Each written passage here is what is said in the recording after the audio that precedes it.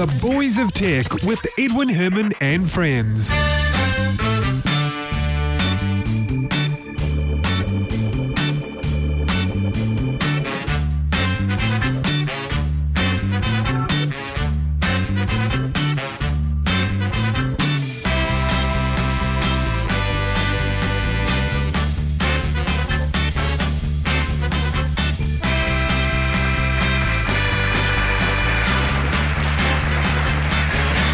Thank you very much. Welcome to the show. This is The Boys of Tech, New Zealand's longest running tech podcast. This is episode 347 for for Tuesday, in fact, the 1st of September 2015. It's not Monday because I've been a little bit under the weather, and in fact, you can probably tell from my voice, I still am. But fortunately, I have some help. I'm joined by my co-host, Brett King. Howdy, hi. Hey, Brett, it's good to have you on the show, as always. Always a pleasure. Look, the story that caught my eye this week was the update on the Ashley Madison hack. Now, we covered this, I think, last episode with Ben Sunko, in fact. Did you troll through and find yourself? He asked me the same thing. Yeah, right. No. Anyway, so I'm going to have to put up the same questions from you. Anyway, the update on this, as you know, you probably know, Brett, there was a $500,000 bounty that was put up, right, for any information that leads to a conviction. And the latest on this is a guy by the name of Brian Krebs, and he's a security researcher. Now, he has been doing a little bit of work to find out what's been going on with this hack. And a guy by the name of Thaddeus Zhu has caught his attention on Twitter. So it's something to do. Do you want to fill us in on some details? It's to do with the AC/DC song Thunderstruck, and he's kind of he's drawing links. He has, Brian Krebs has trolled through all of the information and the timeline of information releases about the Ashley Madison hack. And he has found this one particular blogger, Thaddeus Zhu, who broke the news, retweeted news, and did all of these things before anybody else. And all of the information he was retweeting and showing pictures and stuff of all contained little nuggets of information which kind of link back to the hack itself. So this is where he's, kind of pulled all of these threads together and come up with a picture of this person has more knowledge about this hack than just being a blogger retweeting everybody's information. This is a person who's not just retweeting information. This is a person who is releasing information. So, yeah, it does appear to have tracked it down, and there are some significant threads here which do, they're either incredibly good coincidences or there's deeper information known there. As you say, at this point, it is circumstantial. So it's either there's a big coincidence going on here, or, as you said, there could be a link. So, because, this guy, Brian Krebs, could be, if he's right, could be in line for a claim on that $500,000 Canadian bounty. Yeah. Wow. Indeed. That's £250,000. Well, Ben said last time on the show, this is a story to watch. There's a lot more information that's going to come out of this. Yeah. And it's exactly what's happening now. This is just the tip of the iceberg, I feel. Yep. How the world deals with it, the legal implications of it, how the different threads that are followed for this. It's going to be interesting. Yeah, definitely. Absolutely. So we'll see what happens. But, I think one of the, links that Brian has made with this Thaddeus Zhu is that Thaddeus had apparently tweeted or used the Thunderstruck track when he was threatening another security firm back in, was it 2012? Yep. And, of course, it came up again in this case. And so this is where he's sort of looking at, similar patterns of behavior. It's kind of really almost like a social, not really social engineering, but I guess a social investigation, looking at the social side of people and how they behave and what kind of phrases they use, or catchphrases, or characteristics.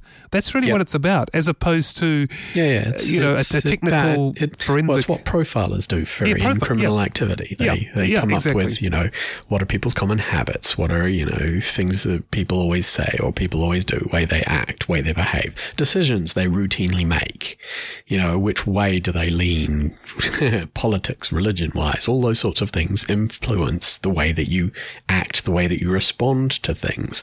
And so they put all of these bits of information that they gain from a criminal activity together to try and, create an image of what kind of person would have done this and what that person's kind of habits would be. And then they follow the different links until they, sometimes they have good matches, sometimes not so much. But in this sort of situation, what we've got here is we've got a person with more knowledge about the inside working of what went down in the Ashley Madison hack. And he's used that information to match against this other person's track record and has come up with some correlations that he's bringing to light. Now, it may be that those correlations are legitimate, or it may be a massive coincidence, and coincidences happen every day on everything. But it is at least a thread to investigate. Definitely. This is intelligence gathering 101. Yes. It's not the NSA we should be worried about, it's Brian Krebs. Actually, no, it's everybody. Mostly big governments. That's who you should be worried about.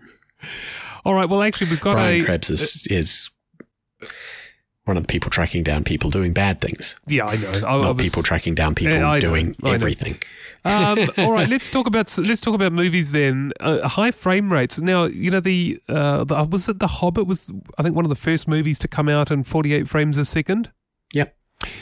It seemed to polarize people. There's one camp where people said it looks wrong, doesn't look right, looks too real, doesn't look filmy enough, and others on the other side saying this looks much better. It's much more a much better definition, if you like. So temporally, that is, not spatially. So I think you've got the same. They're the same two arguments you have for a 3D. 3D makes everything look so much more real and blah, blah, blah. And others are 3D makes everything look too weird and too real. And this whole perception thing, it doesn't feel like a movie.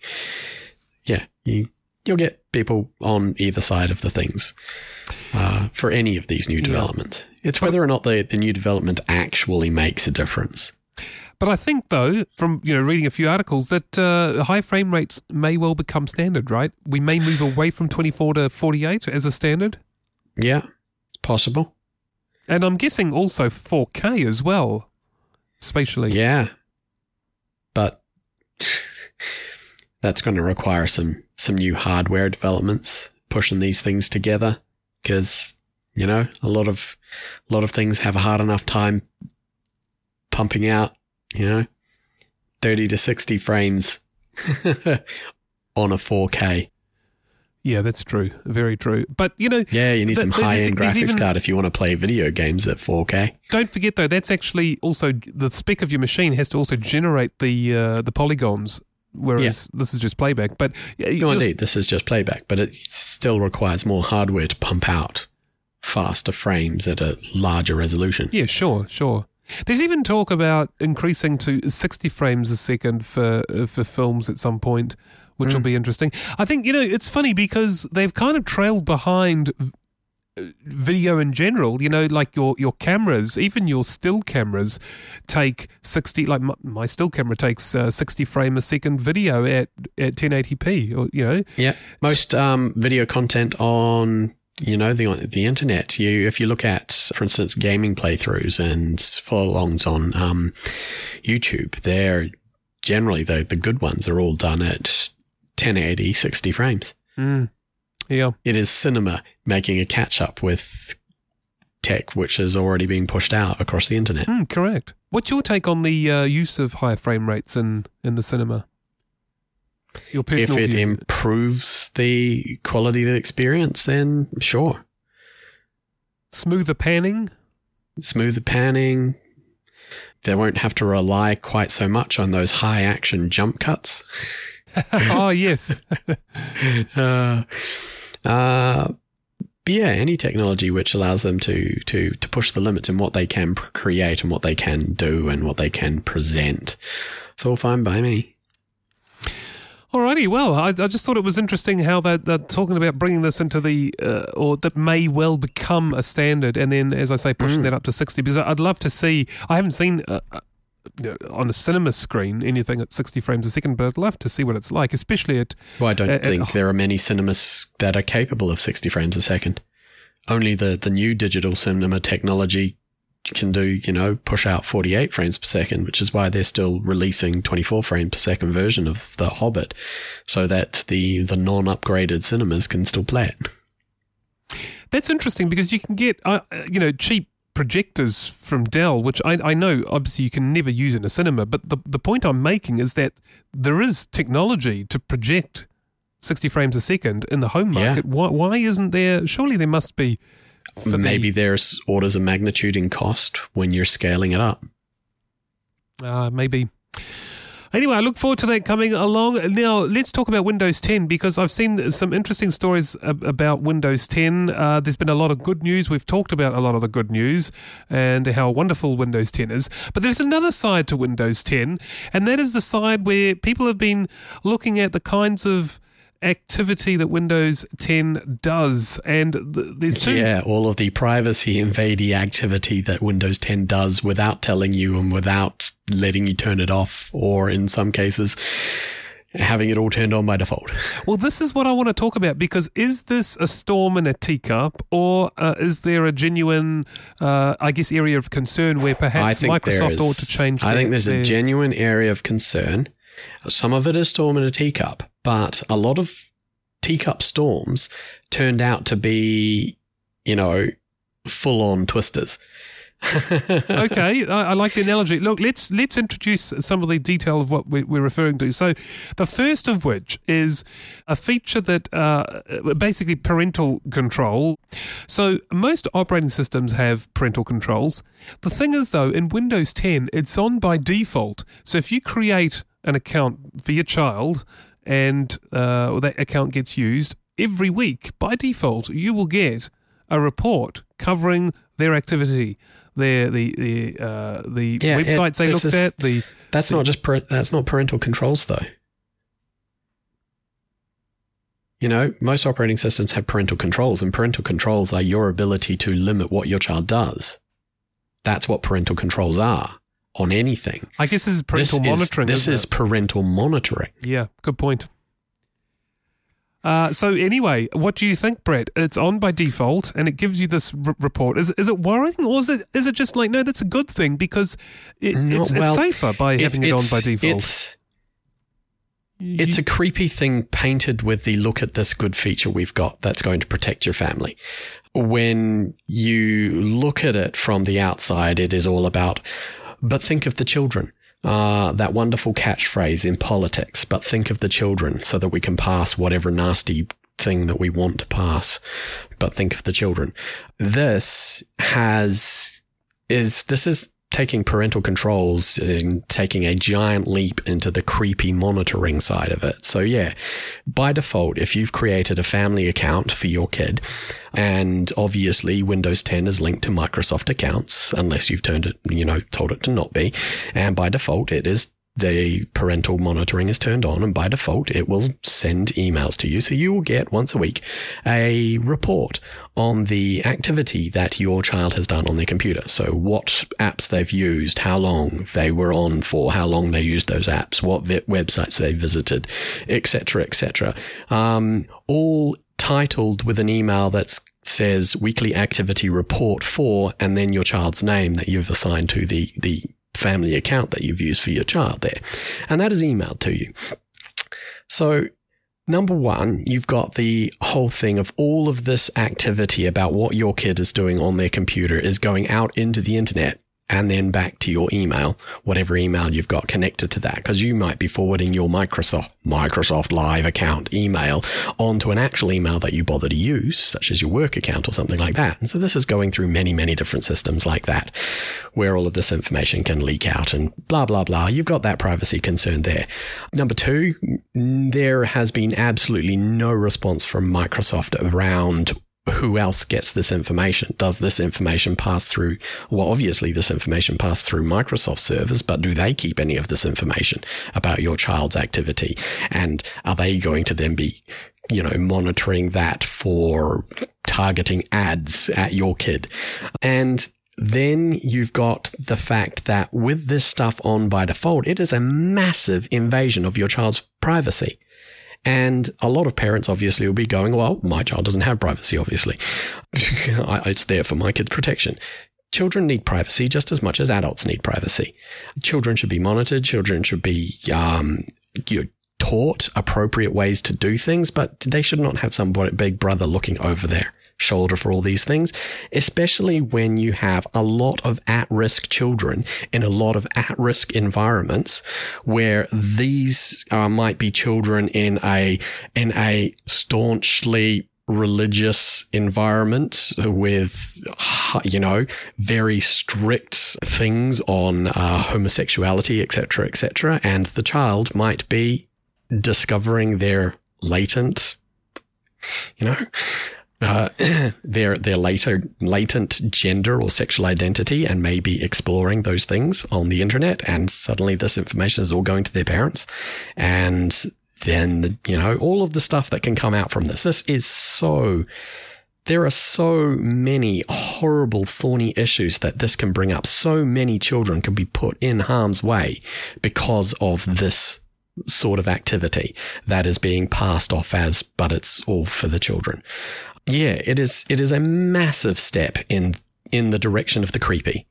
And I think people are rightly concerned that this is the direction that Microsoft's going in with Windows 10.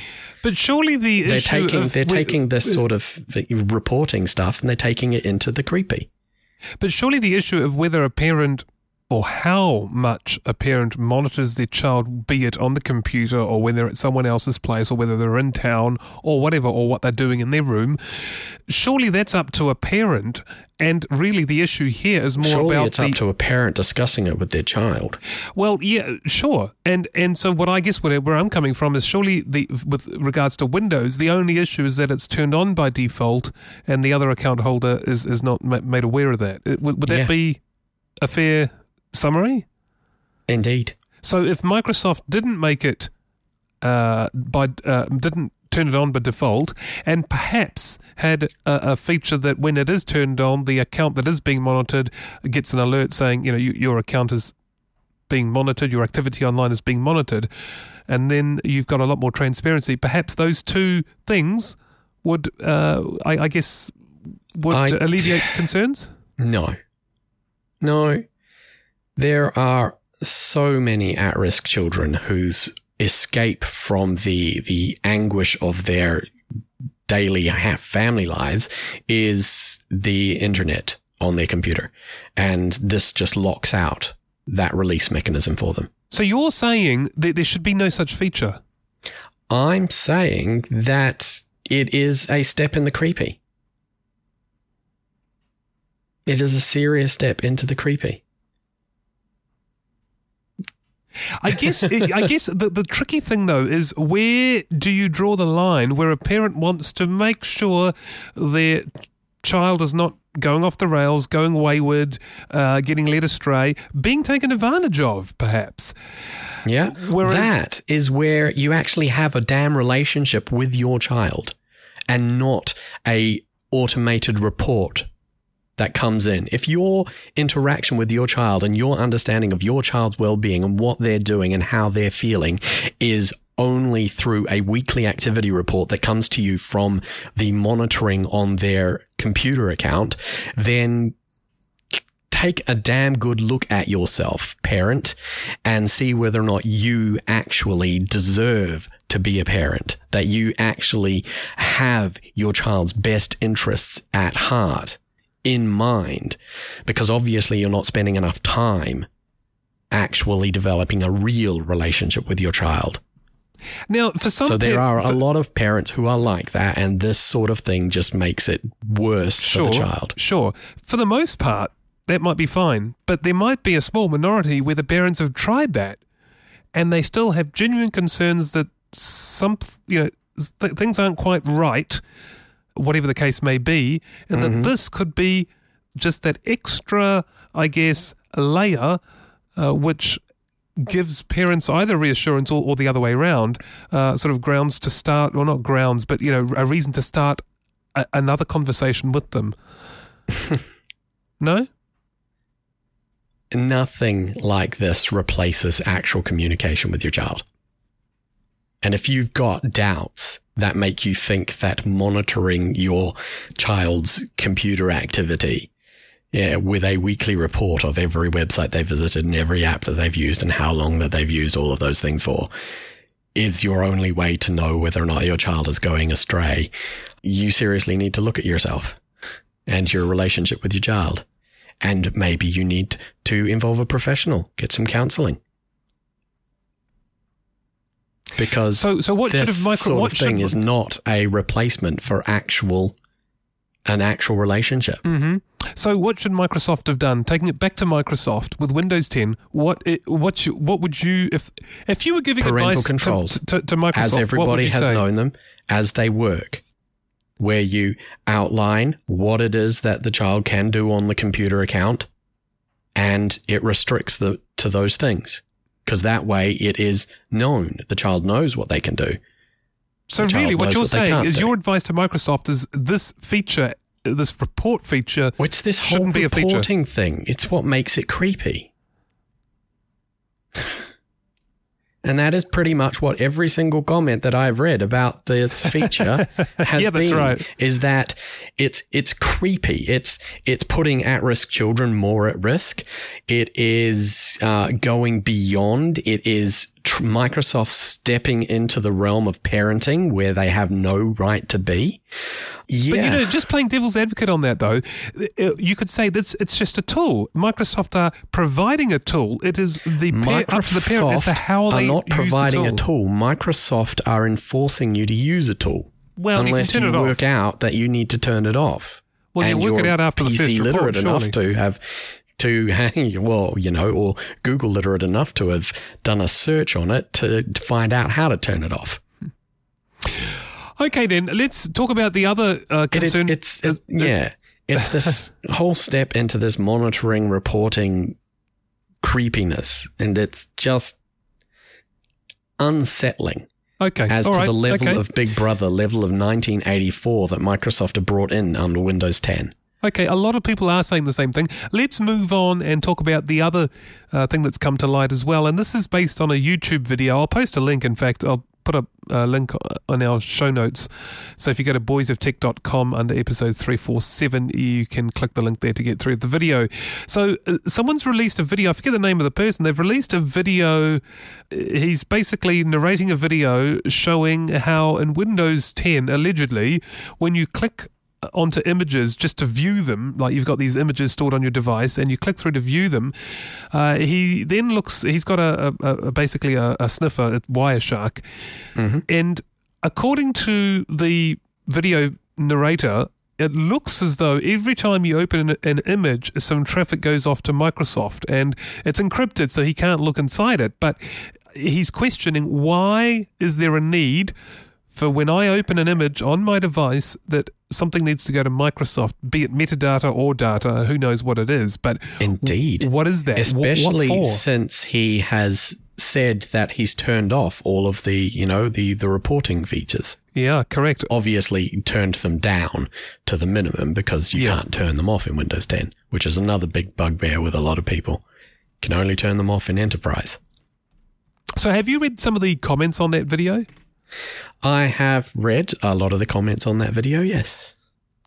It's kind of interesting because I guess part of me thinks, well, maybe it's kind of usage stats.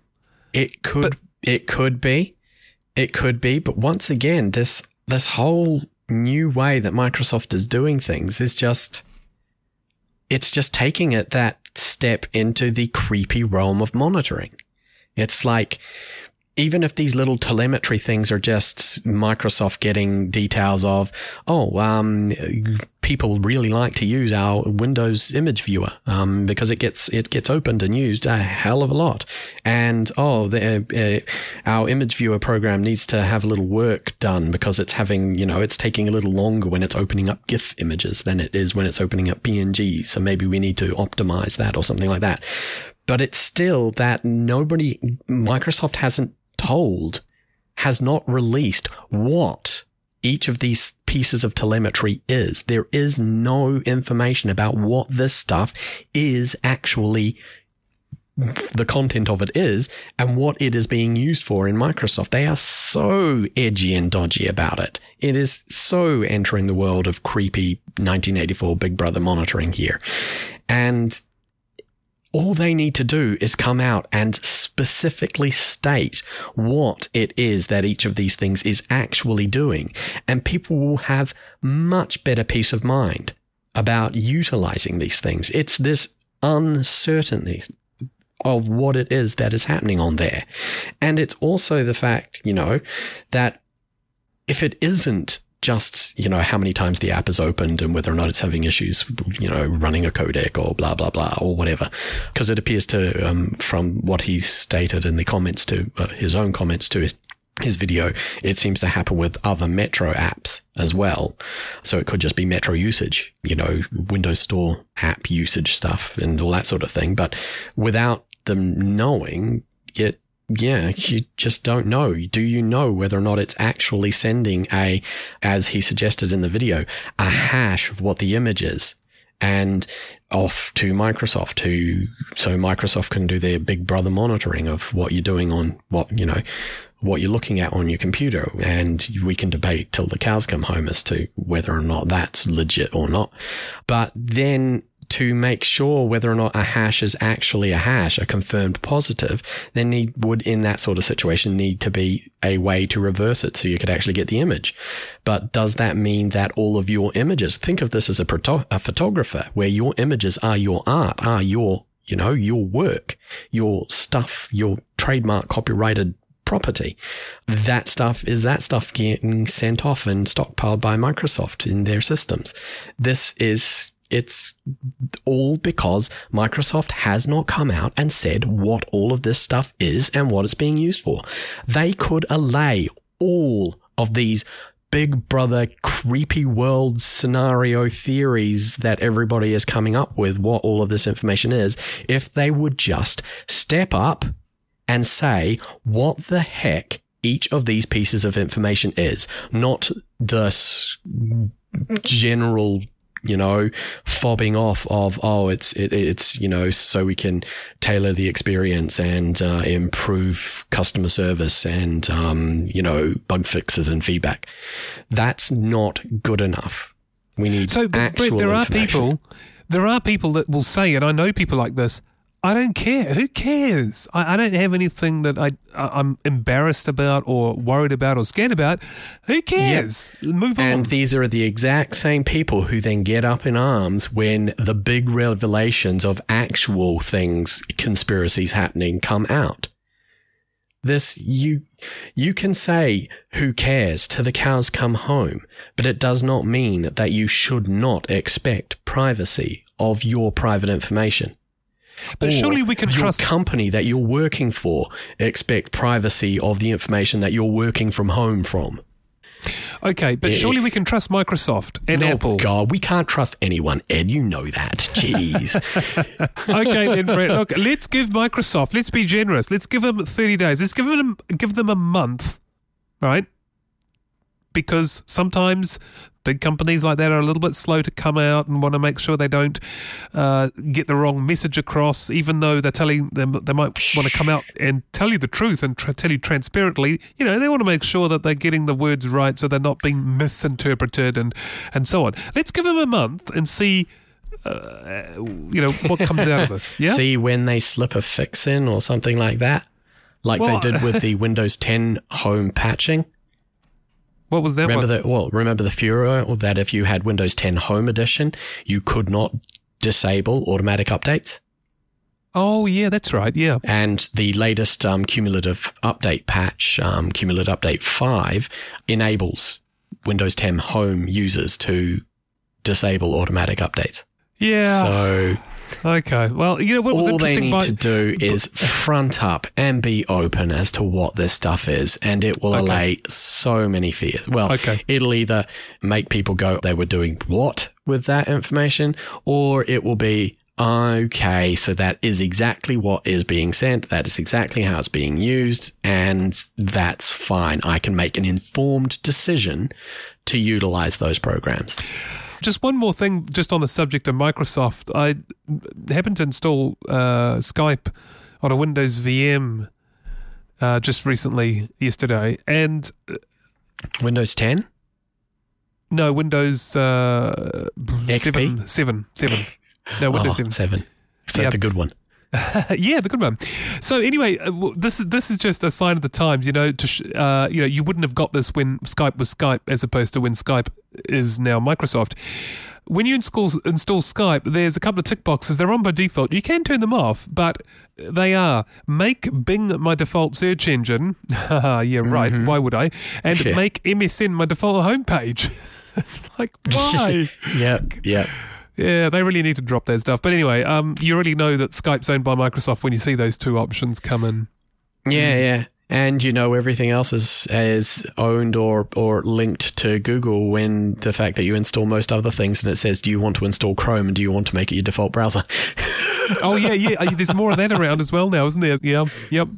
Okay, Brett, look, let's end episode 3. Man, so much tinfoil is being, being bought up right now with all of the rigmarole going on around Windows 10 and Microsoft's utter shadiness in how they're, once again, going back to our whole parental communication rant that I had before, Microsoft is being very uncommunicative, and they could put all of this to rest by actually communicating with their user base. Okay, well, look, we've communication, people. That's all we need. Let's give them a month, as we said. We'll give them a month, and then we'll see if they have come out with a formal explanation for that. Let's leave episode 347 at that. And I want to thank you once again for your viewpoints on these stories. This is why we have you on the show, of course. Indeed. Thanks for co-hosting. I love to rant about all kinds of things, even when I don't know, even when I'm going purely on an ideal. Well, that's what makes the podcast, different opinions. So anyway, Brett, thank you once again, and thanks to our listeners. It wouldn't be a podcast without you. We'll do it again next time. Until then, have a fantastic week. See you again next time. Goodbye. Bye-bye.